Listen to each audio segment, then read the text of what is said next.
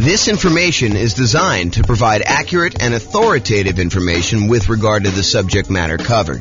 It is offered with the understanding that the presenters are not engaged in rendering legal, accounting, or other professional services. If legal advice or other expert advice is required, the services of a competent professional should be sought. Welcome to the Spring Hill Real Estate Investing and Real Estate Financial Planning Podcast. Learn all about investing in real estate in Spring Hill, Florida, with a combination of real estate financial planning and modeling with numbers specific to Spring Hill, plus syndicated, more generalized recordings of live and pre-recorded real estate investing classes. Not all of them specific to Spring Hill. Be sure to stay tuned after the podcast for a message from our sponsors. Well, good morning and welcome, everyone. I am James Orr, and today we have a really interesting class, a class I've not really seen anyone teach to real estate investors before. It's, I think it's going to be eye-opening to a lot of folks, and so we're going to jump right in, but today we're going to go over how much should you put down when buying rental properties, and specifically the returns for various down payments. So let's jump right into it, and I'll kind of explain what I'm talking about as we go. Okay, so before we get into like the meat of the presentation, I want to kind of just admit to you that we're not just talking about down payments. What we're really talking about is the total cost to close. So the down payment that you're putting down plus the total amount that you have to close. And if I were to do this presentation again, I didn't want to kind of muddy the waters with getting into these discussions of reserves and cumulative negative cash flow. But really, if I do this at a more advanced level, and I probably should do an advanced version of this, but I want to give you the basic framework of this first. I really should do this class where I'm talking about the total cost to close, plus the reserves, plus any cumulative negative cash flow you anticipate having on that property that you've set aside to make the overall investment much more conservative. Okay, we've talked about this idea in previous classes, and I probably need to do an entire class just on this topic. But the idea is, let's say you have negative $200 a month in cash flow on a property that you're considering buying. You know, our market has really high prices right now, really high interest rates. Rents are lagging a little bit. And even if you apply all the different 88 strategies that we have for improving cash flow, in some markets, you're going to struggle to come up with a property that has positive cash flow unless you put a lot down. And so you may decide, hey, look, instead of putting, 20% more down in order to get this property to have positive cash flow, I might choose to set aside the amount of negative cash flow I'm going to have to cover me through when I realistically think that I'm not going to have negative cash flow anymore. And so what you do is you say this, okay, I've got negative $200 a month in cash flow on this property I'm considering buying. So over the course of the first year, I have negative 200 times 12, which is about $2,400. However, next year, I think rents are going to go up about 3% or so, and maybe that's about $50. I'm going to make the math really easy and just use $50. So rents are going to go up by about $50, which means my cash flow is not going to be negative $200 a month in year two. It's going to be negative $150. And I'm doing some really oversimplified math. Yes, you want to do the actual math to do this, but I'm just kind of doing some really rough math to show you exactly how this works. So $200 a month negative in year one. Now, because rents went up $50, you have about negative $150 in year two, which is about $1,800 negative cash flow. In year three, rents go up again a little bit, about 3%, which means about $50 a month. In this case, for example, to make the math easier. So instead of having negative $150 a month in cash flow in year three, now you only have negative 100. You do that. So negative 100 times 12 months is about $1,200. The next year, rents go up a little bit more. You have $50 a month negative. So that's about $600 for the year in negative cash flow. And then after that, when rents go up again a little tiny bit, you have $50 more in rent, you don't have negative cash flow anymore. And so we could look at the next few years and say, well, in year one, we had negative 2,400. In year two, we had negative 1,800. In year three, we had negative 1,200. In year four, we had negative 600. And if we add all those together, which I probably should do that because I've used this example several times, but if you go add all those together, maybe it's negative $6,000. I don't know exactly how much it is. Add them all up and find out how much it is. And so if you say to yourself, look, I have this negative $200 a month in cash flow. If rents go up just a small 3% per year for the next, whatever that is, 5 years, the chance of me having negative cash flow after 5 years is really low. So I could take $6,000, set it aside in addition to my reserves, knowing that that will help cover any negative cash flow I might have on this property for the reasonable future that I see with having rents go up a tiny bit each year. Now, with that being said, do rents always go up? No, they do not. Is it possible you have a tenant in there and in order to keep the tenant in there, you don't raise the rent $50? Sure, and so it's only $25. If you want to be more conservative about this, set more aside. But the idea is it'll make you much more conservative, much safer to set aside the reserves you need, and then in addition to that, counting up the cumulative, the additive total of the amount of negative cash flow you're likely to have until you get to the point where it's likely to be positive. And you can look at this in the world's greatest real estate deal analysis spreadsheet. Just go download the spreadsheet, realestatefinancialplanner.com/spreadsheet. And you can look at this in the override section. It'll show you the cumulative negative cash flow you have on this property over whatever time period it is, and then set aside that money.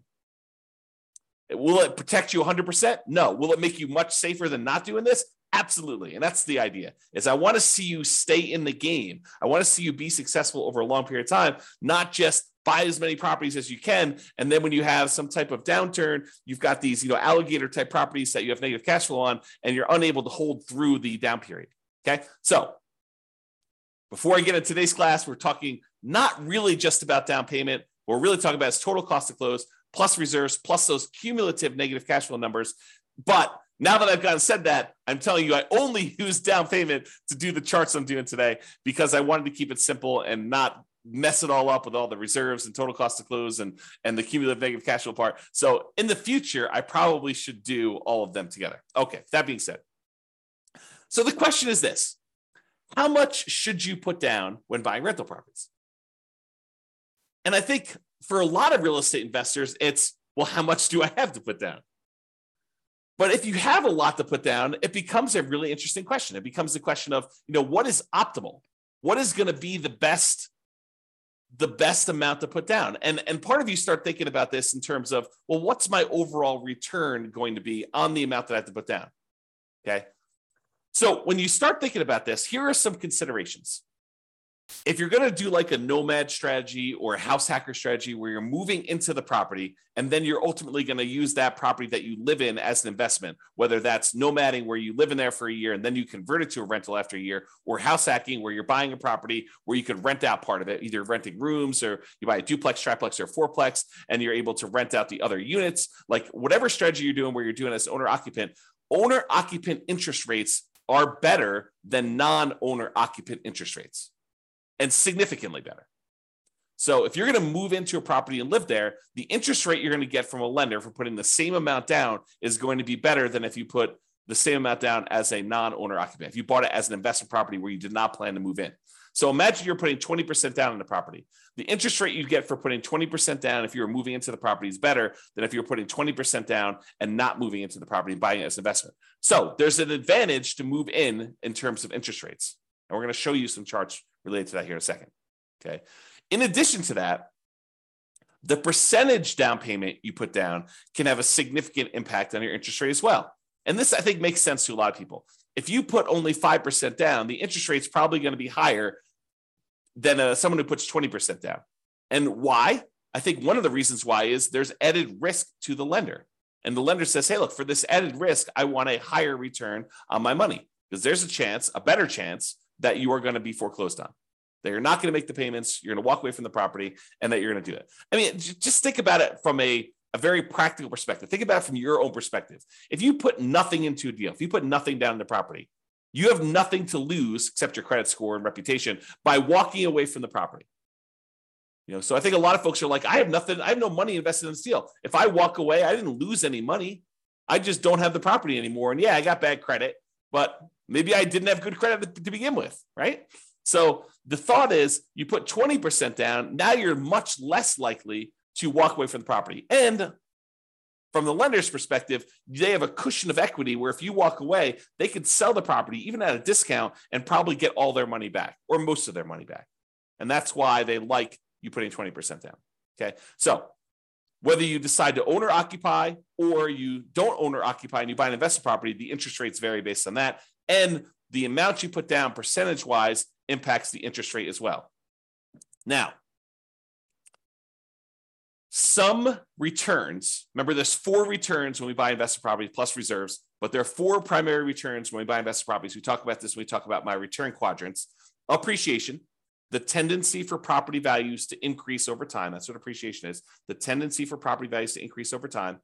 Cash flow, the amount of cash flow you have. You take all the income on the property minus all the expenses on the property. What's left over is your cash flow. So the cash flow on the property, your debt pay down, how much you're paying down on the loan with each payment that you make over that whatever time period you're measuring. And then finally, the tax benefits of owning that rental property, what we like to call cash flow from depreciation. It's really your depreciation benefit times your tax rate, tells you approximately how much you're getting back in taxes by owning that rental property. Okay, so you have all 4 areas of return. Now, what's interesting is if you think about how many dollars of appreciation you got, how much in dollars the property went up in value, or how many dollars in cash flow you got for the year, or how many dollars you paid down in the loan, or how many dollars you got back in terms of cash flow from depreciation, some of those returns change depending on how much you put down. For example, if you put more down, you tend to have more cash flow. Think about it from the extreme. If you put nothing down on a property, your cash flow is going to be lower than if you put down 100% and you bought the property all cash, right? Just look at the extreme example of that. Can you see that when you put nothing down on a property, the amount you're going to get in cash flow is going to be lower. It's going to be a smaller dollar amount than if you put 100% down your property. Now, I'm not talking about the return on investment. I'm talking about the dollar amount of the return. There's no division by how much you had to put down. We're going to talk about that in a minute. Okay. So for now, realize that some of these dollar amount returns change depending on how much you put down. For example, cash flow would change. Now, what about appreciation? Does the amount that the property goes up in value change depending on how much you put down? The answer is no. If you go buy a $400,000 property and it goes up 3% in that year, it went up $12,000. It doesn't matter if you put nothing down, it still went up $12,000. Or if you put $400,000 down, it still went up $12,000. So the dollar amount of return stays the same no matter how much you put up for appreciation. But for cash flow, it changes based on how much you put up. It also changes how much debt you pay down. And think of the extreme example. If you put nothing down, the amount you're paying down on debt is a certain amount. If you put 100% down, where you have no loan at all, the amount you put down is 0. So the more you put down, the less your debt pay down tends to be. There's some exceptions, whether you do 30-year loan or 15-year loan. But if you're doing the same term of loan, then that's the same. It makes sense. It's what I'm talking about here. Okay, we're doing comparison, same loan term to loan term. Okay, and finally, your depreciation benefit. Your depreciation benefit stays the same in terms of dollars, whether you put 100% down or 0 down. You still get the same tax benefits, whether you put nothing down or you put 100% down when you buy a property. Okay, so what's interesting though, as I hinted at, even if the dollars stay the same, even if the amount of appreciation you got is always $12,000 as an example, the return on investment would change depending on how much you put down. So now you're talking about return on investment is the dollar amount you earned divided by how much you put down in order to get that. Well, if you put almost nothing down, the return you get with $12,000 on the top and a 0 on the bottom is basically infinite. If you put a really, really small amount down, the return is going to be really, really high because maybe you're getting $12,000 in return from appreciation and you only have $1,000 in the deal. Well, that's a really, really good, very high return on investment number. But what if you had to put the $400,000 down in order to get that $12,000 in return from appreciation? Well, now you only have a 3% return on investment. So your return on investment goes down. So even if the dollars stay the same, the amount you have to put down affects the return on investment. And the same holds true for return on equity, which I'm not going to cover in today's presentation. Okay. But these returns vary depending on how much you put down. So the question is, how much should I put down? Well, we're going to talk about that today. I'm going to show you how these returns vary on a single property. And I'll just point out here that when I did this class initially, this was not the first time I've taught this class, but Matt Weaver with Excel Financial Group provided the mortgage quotes I used to create the original versions of the following charts. However, I've since estimated to make the changes for our current interest rate environment. These charts would look different during different times. So if you really wanted to recreate the charts I've created here, you will want to go through and update the charts with your latest data from your mortgage broker. And most mortgage brokers do not like sitting on the phone with you while you go through and ask them for, 20 different quotes on 20 different down payments. Okay. Some will, most don't like it. Just a lot of work. Okay. With that being said, let's take a look at some charts because I love some charts. All right. So this is a chart showing you the effective interest rates for a variety of different down payment amounts for owner-occupant and for non-owner-occupant. So I'm going to break down what's going on here. So first of all, what is effective interest rate? An effective interest rate to me means it's the interest rate plus if they have some type of monthly PMI, I add that to the interest rate so that it takes into account the interest rate you're paying plus the rate you're getting for PMI. So it does take into account PMI if you have PMI on this thing. PMI is private mortgage insurance. So it's the extra insurance you pay to protect the lender in case you default. And we usually have that if you have put less than 20% down to buy a property. Okay. So effective interest rate is the interest rate with PMI in there. And we've plotted these by down payment. So on the left-hand side is 0% down. These are our nothing down loan programs. And then we increase until we get to the point where we have 100% down, which there is no 100% down interest rate because you don't have a loan at 100%. So that's why there's no data here for 100%. Okay. The red line are your owner occupant rates. Your blue line are your investor or your non-owner occupant rates. And the first thing I want to point out, as I discussed on the previous slide, is the non-owner occupant rates are all higher than the owner occupant rates by quite a bit. There's a pretty good gap between all of these. And the gap is not universal, meaning that sometimes for a certain down payment, for example, this 15% down payment loan, the gap looks just visually looks larger to me than the gap between a 30% down loan. So sometimes the difference between an owner occupant loan and a non-owner occupant loan is greater than other times. Another way of thinking about that. Okay. And you'll also notice that we don't have any less than 15% down non-owner occupant loans because we're talking about traditional financing or not anything creative or owner financing or something like that. Okay. So these are traditional loans. So you'll notice that the lowest down payment we have for non-owner occupant is this 15% down one. All right. So let's go over and look at this thing. So we basically have on the owner occupant one, we've got two nothing down loan programs. I plotted USDA and VA. And I think VA is the lower one. Hard for me to tell. Oops.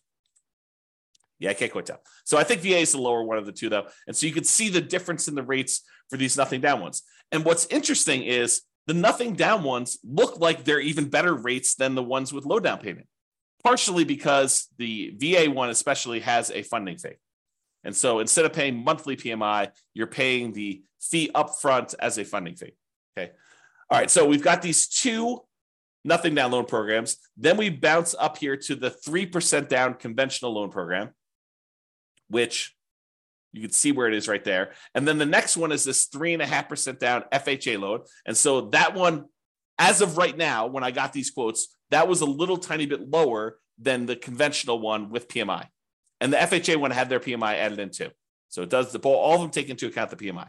All right. So FHA looks a little tiny bit better than this 3% down or the 5% down. So you may say to me, although this is not the class about this, but I will mention this to you because I think it's important to realize this. So you think to yourself, hey, so why would I ever do a 3% down conventional or 5% down conventional when I could just do the 3.5% down FHA and it looks better? Think about it. Why would you voluntarily take a slightly higher interest rate conventional 3% down or conventional 5% down loan when the FHA one has got a little bit lower rate? It's because FHA PMI, the mortgage insurance premium, which they call MIP, but the mortgage insurance premium for FHA never goes away. It stays with you for the full 30 years of the loan. whereas the conventional PMI goes away when you get below 80% loan to value. So you do have a slightly higher effective interest rate on the conventional loans, but it's only for a few years until you pay down the loan below 80% loan to value. And then it drops off. And then the interest rate's probably better. We'd have to go check, see what the base rates are for those, what the rate is without PMI. But that's one of the reasons why you might voluntarily take the higher interest rate for a shorter period of time, because you have a little bit of pain up front, but then that goes away without having to refinance out of the loan. Where FHA, you need to either change loans, sell the property, or refinance and get rid of that PMI by doing a different loan type. All right, then continuing on here. So the interest rates then drop off with the more you put down. So it's a little bit less if you put 10% down, a little bit less if you put 15% down, a little bit less if you put 20% down. And then there's a pretty big drop off going from 20% to 25% on the owner-occupant loans. Then a little drop to 30, little drop to 35. Looks like they're pretty much the same going across here to 40 to 50, little drop to 60, maybe the same for 70, and then a little increase for 80, which I think is because the amount you're borrowing is getting smaller. And then the lender's like, hey, look, I want you to, because the loan's so small, we have to charge a little bit more for that. And then it goes up when you get to 90% for what I believe is to be the same reason. I don't know the reasons why these all go up. This is just what they are, okay? So realize that the curve is not linearly down. It changes differently based on how much you're putting down there. Okay, then on the non-owner occupant ones, we have a really high interest rate for the 15% down. It drops off pretty significantly when you go from 15% to 20%, and it drops off pretty big again from 20% to 25%. And then it has a small decline from 25 to 30. Doesn't look like there's a decline from 30 to 35. There does look like there's a decline to 40%, though it's pretty small. And then it looks like it stays the same all the way through to 70% down. Then it bumps up where it gets more expensive if you put 80% down to 90% down. So this is just the interest rate. We really haven't talked about like what impact this has on returns. I just wanted to show you what is changing on the underlying interest rate as we change down payment amounts. All right. Then, because I can, oh man, me and my spreadsheets. So because I can in the spreadsheet, I show you, hey, look, I assume you're buying I think I did $500,000 property, but you're buying a $500,000 property, and it's very similar to regardless of what price you're doing, but this is just to kind of give you a static snapshot. So I take the interest rate you're getting, and I calculate out what your monthly payment would be, putting that amount down and getting that particular interest rate. And now I could show you approximately what your monthly payment would be. And you could see the monthly payment for the non-owner occupant, the blue line, is higher than the monthly payment for all of the corresponding owner occupant ones. So the thought is, if you can get an owner occupant loan, if you're willing to do no matter house hack, you're going to have an advantage in monthly payment, which is going to result in you having slightly higher cash flow with the same strategy. Right? So if you do owner occupant, you get a better loan, you get better monthly payment, so you have better cash flow if you decide to put the same amount down. So in this case, the 0% down ones, they're right here. This is the 3% down loan, which is interesting because the monthly payment for the 3% down conventional financing is really a little tiny bit less than if you had put a full 15% down non-owner occupant. Mind blown. So you could put 3% down as an owner occupant and have just the tiniest bit lower monthly payment than if you had a 15% down non-owner occupant investor loan, which is crazy to think about. In fact, all of the loans are cheaper than that 15% down non-owner occupant, if I'm looking at this right. Okay.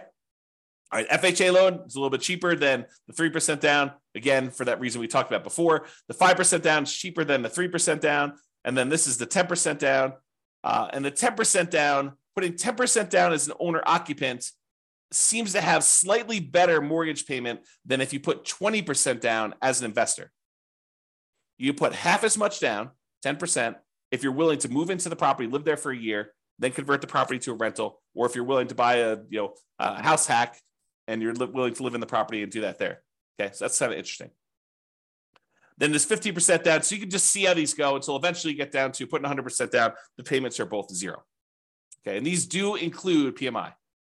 So it's principal, interest, and the PMI payment. Okay. All right. I think that's all I had to say about this chart.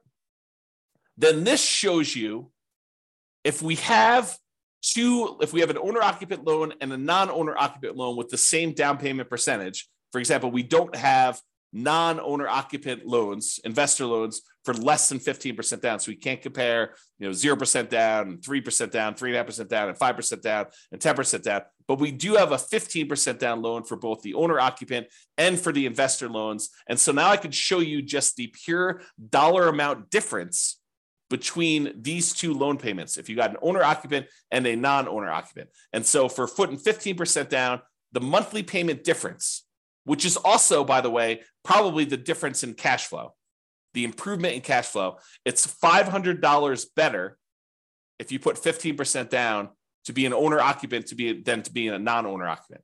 So in other words, it's a $509.68 according to this. Of course, your interest rates will vary, so it'll be different, but about $500 difference in cash flow and monthly payment if you decide to do the owner-occupant version of this strategy versus the non-owner-occupant.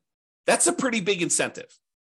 If you want to improve cash flow, if you're in a market where it's really hard to make things cash flow, this could be a difference. This could be a difference maker. I mean, it's $500 difference, putting 15% down. If you put 20% down, it's about $350 different. So it'll be $350 better if you put 20% down as an owner-occupant versus putting 20% down as an investor. For putting 25% down, it's $357 different. For putting 30% down, it's $331. For putting 35% down, it's $332. For putting 40% down, it's $282. And these are getting smaller. The differences are getting smaller with the more you put down, with the exception of being 80%, which, for all I know, there could be some really weird, wacky, kind of thing that happened when you're doing that. So the overall trend, though, is the more you put down, the smaller these differences are going to be in monthly payments, which you'd almost expect anyway because you're borrowing less. So you'd expect the differences to kind of scale that way anyway. Okay, so you can see now this difference between non-owner occupant and owner occupant and the impact that putting different down payments has on how much you'll have in cash flow. Pretty significant. All right, so we talked about this idea that return in dollars is different than return on investment. So we're going to first start by looking at return in dollars for a variety of down payments. And remember before, I told you about the 4 different areas of return. You have appreciation, the tendency for property values to increase over time. You have depreciation, which are those tax benefits of owning a rental property. You have cash flow, which is all the income you have on the property minus all the expenses, including your principal and interest, your mortgage payment, your taxes, your insurance, your vacancy, your management, your maintenance. All of those things get subtracted out. So this is really true cash flow after all expenses. And then you have your debt pay down, how much you paid down on the loan during whatever period we're measuring here, usually a year. Okay, so you have those 4 areas of return: appreciation, depreciation, cash flow, and debt pay down. And each one is shown on this chart using a different color. So appreciation is blue, depreciation is yellow, cash flow is green, and debt pay down is red. You'll notice they also match the colors we typically use when we talk about the return quadrants, because these are the returns in the return quadrants that we talked about. All right. Now, what I did here is I showed you the amount.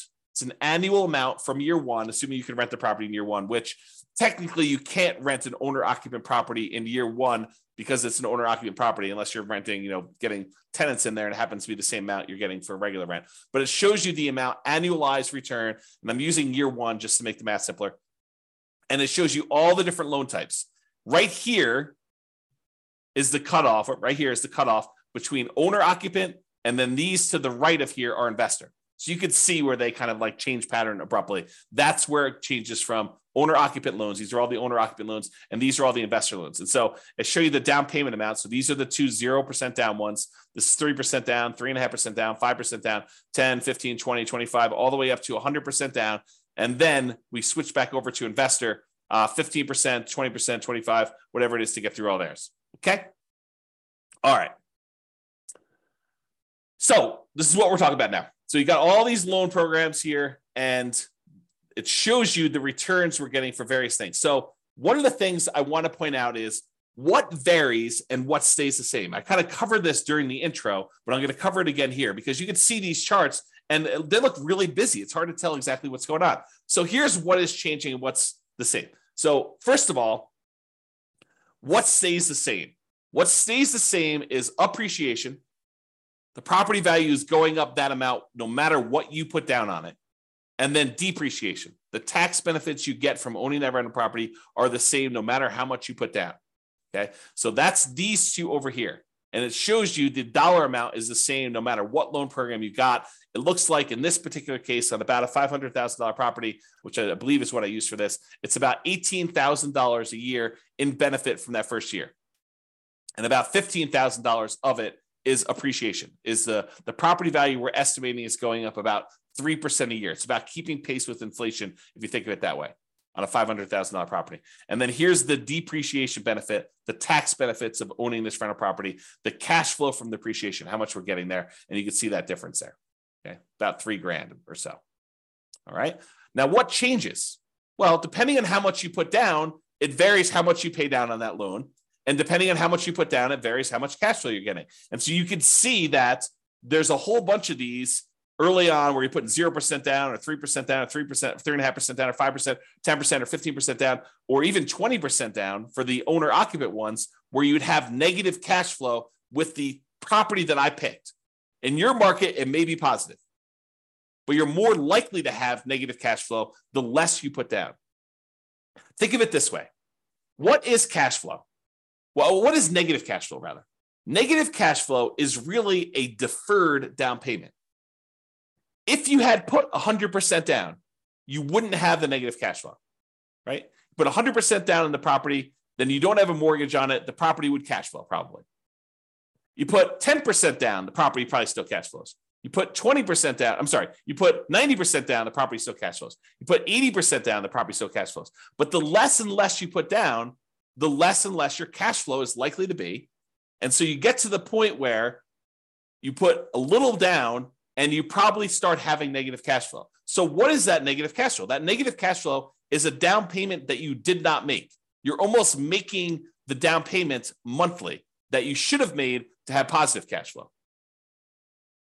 So negative cash flow is really a deferred down payment. You're making the down payment that you should have made to have positive cash flow to begin with, but you're making it monthly. That's what negative cash flow is. Okay. So if you put nothing down, you have a certain amount of negative cash flow that if you had put a lot more down, you wouldn't have had. So you can see here, though, how much in dollars the negative cash flow is on these properties.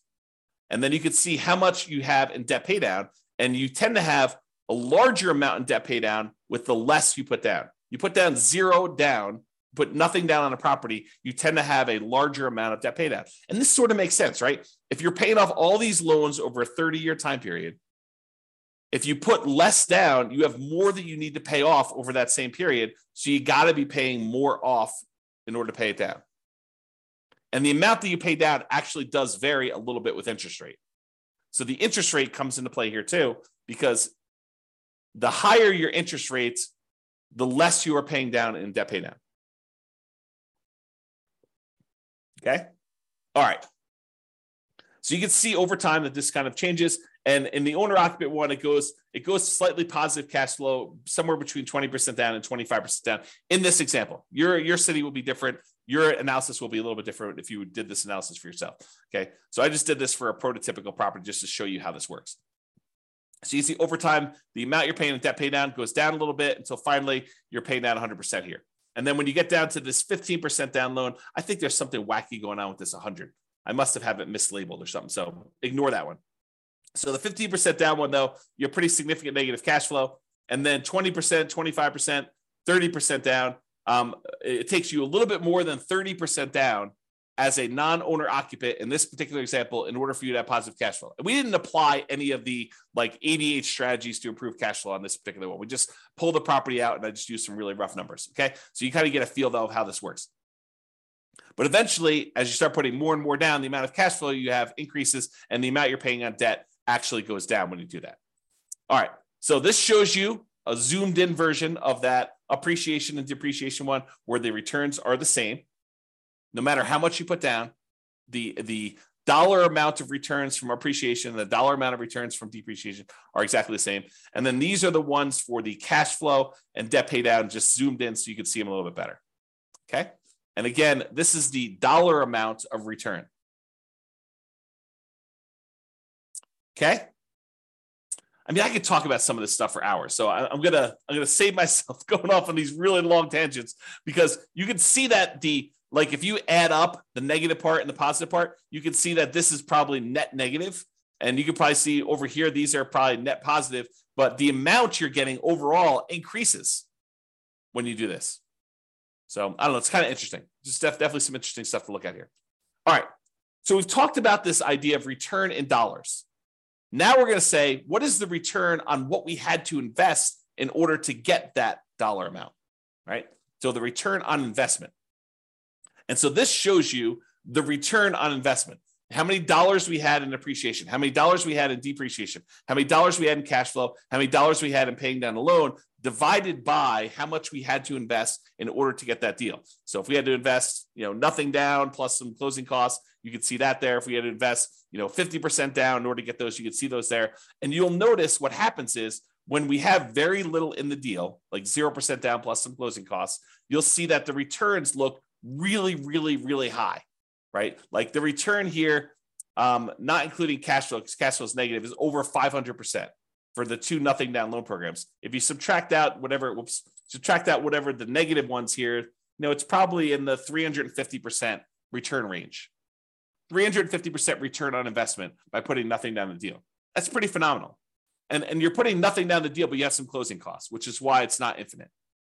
For those that are wondering why it's not infinite, okay? Then you have this 3.5% down, or 3%, 3.5% down, and those are still pretty significant, probably pushing over 100% before you have the negative cash flow here. But you can kind of see those returns, but it's really hard to see what's going on here. So in order to make it easier to see what's going on with all of these other ones, I'm going to remove anything less than 15% down. So this is the same exact chart showing you the return on investment return amount, the percentage return on investment for each of the four different areas. But now I've removed anything less than 15% down so that we could see what's going on with those. They were just compressed before, and it was really hard to see. So now I'm going to show you what's happening with the 15% down. So here's what we've got going on. And I'm going to just use one or two examples here. So on the 15% down, owner occupant, you're moving into the property. You've got some negative cash flow here. The negative cash flow return looks like it's about negative 7% return on what you had to put down. So if you put 15% down plus some closing costs, you have negative cash flow on this property at about negative 7% of the return of the amount you had to put into the deal in order to do that. However, from appreciation, you've got probably about positive 18% return. And the return from depreciation, I don't know, it looks like it's just eyeballing it here. It looks like it's probably in the plus 5%. And then the amount you're paying down on debt pay down is probably in that, 6% or so return. So you have all of these returns that are positive, and then this cash flow, which is a little bit negative here. Now, it's important to realize a couple things.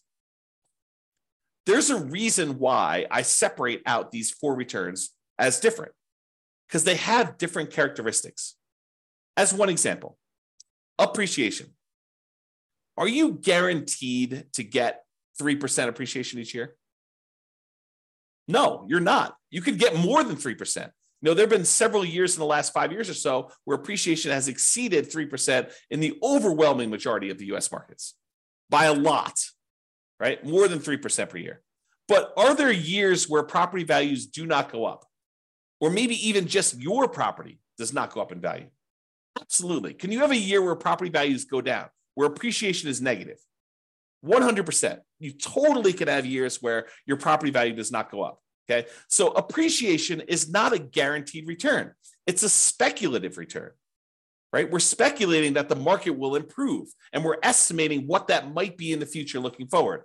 And you give me a long enough time horizon, I'm telling you, it's probably going to be around 3%, looking back at the 100 plus years of history we have on how much properties appreciate in the United States. It's about what inflation has been, about 3%. Okay. So you give me a long enough time horizon, I'm telling you, it's going to be about that. Might your property in particular be a little bit better or a little bit worse? Sure. Might a certain market perform a little bit better or a little bit worse? Sure. Okay. but it is speculative in nature. It is not guaranteed. So this return, even though it's nice and big on here, is a somewhat questionable return. We don't really know. Now, what about this yellow area, this depreciation, the tax benefits of owning the rental property? Does it matter how the market does as to how much depreciation you get? No, it doesn't. It's a tax benefit set by tax code. So unless the tax code changes, which does happen occasionally, but this one's been around for a while. And so what's the best evidence that something will continue? How long it's continued in the past. Not saying that it can't change, but it's likely, I'd say better than likely, highly likely, that you're likely going to get this return. So the depreciation return is probably a pretty sure thing. Not guaranteed, but closer to guaranteed. As long as tax code doesn't change, you're probably going to get that. So that one is a good return there. What about this red return from debt paydown? Is debt paydown reliant on the market doing well?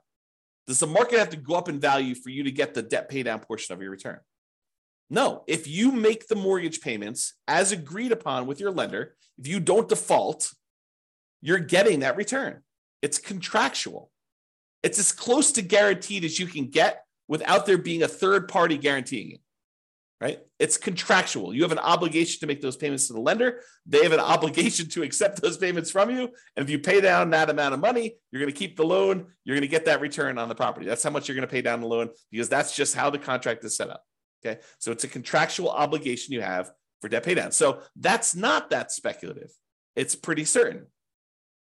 Now, returns, let's talk about like when you get these returns. So appreciation, the property value goes up by 3%. It goes up by $12,000 in the first year or $15,000 in the first year. Do you get to pocket that money? No.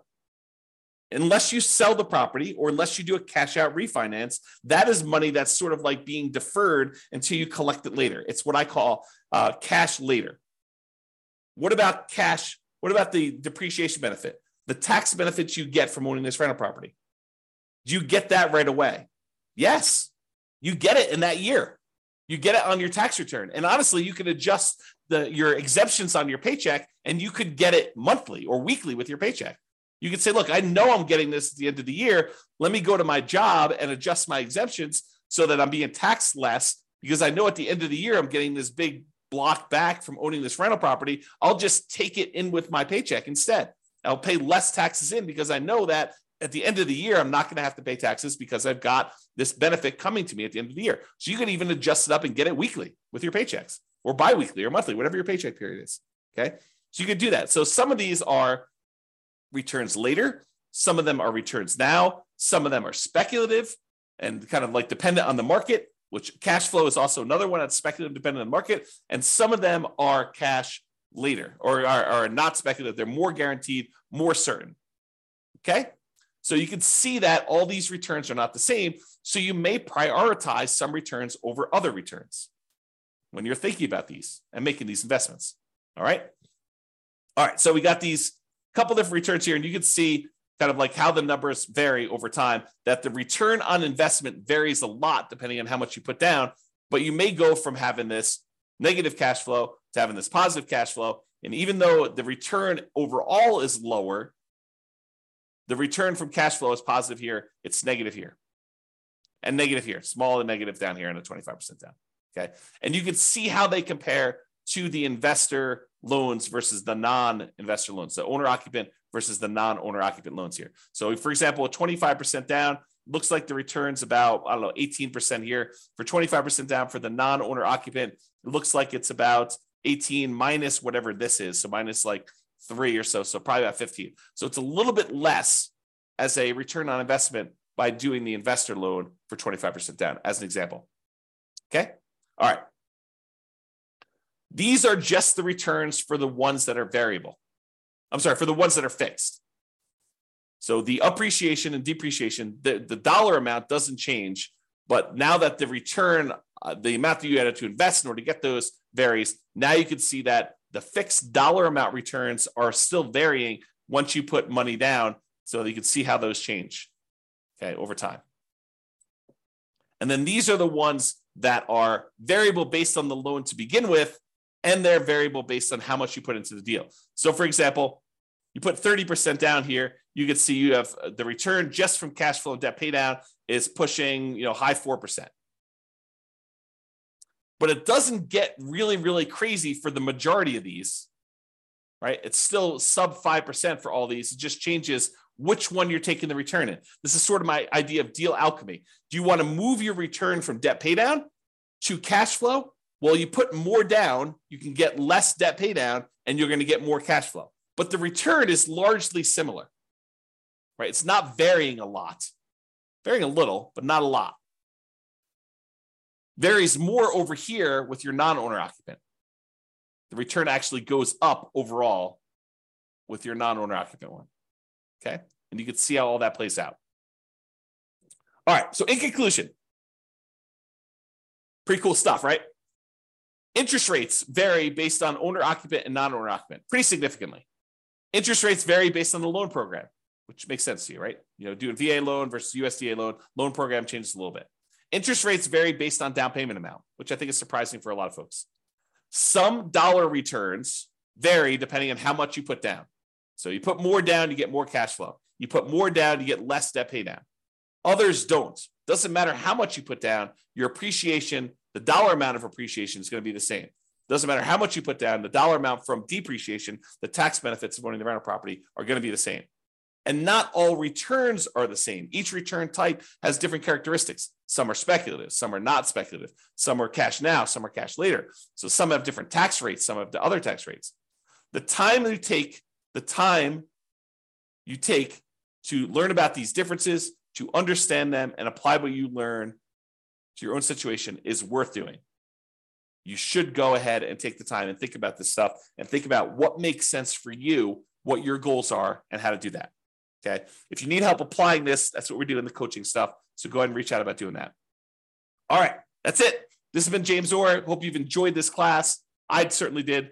I think we should do an advanced version at some point in the future. If you think we should, go ahead and reach out and let me know. We can go ahead and do those. And this has been James Orr. Have a great day. Bye-bye for now. With home prices up, mortgage interest rates up, and rents up, but not quite enough to counteract the higher prices and interest rates. Cash flow on rental properties in Spring Hill is harder than ever. Book a call with the Real Estate Financial Planner to apply our proprietary 88 strategies to improve cash flow on your rentals. See the show notes for a link to schedule your call and improve your cash flow today. If you're a real estate agent, lender, or professional in Spring Hill that wants to help our real estate investor listeners, consider reaching out to learn about collaboration opportunities with this podcast. We'd love to add more value to our listeners by having you assist our investors buy, sell, and finance their real estate investments. See the show notes to schedule a call to discuss collaboration opportunities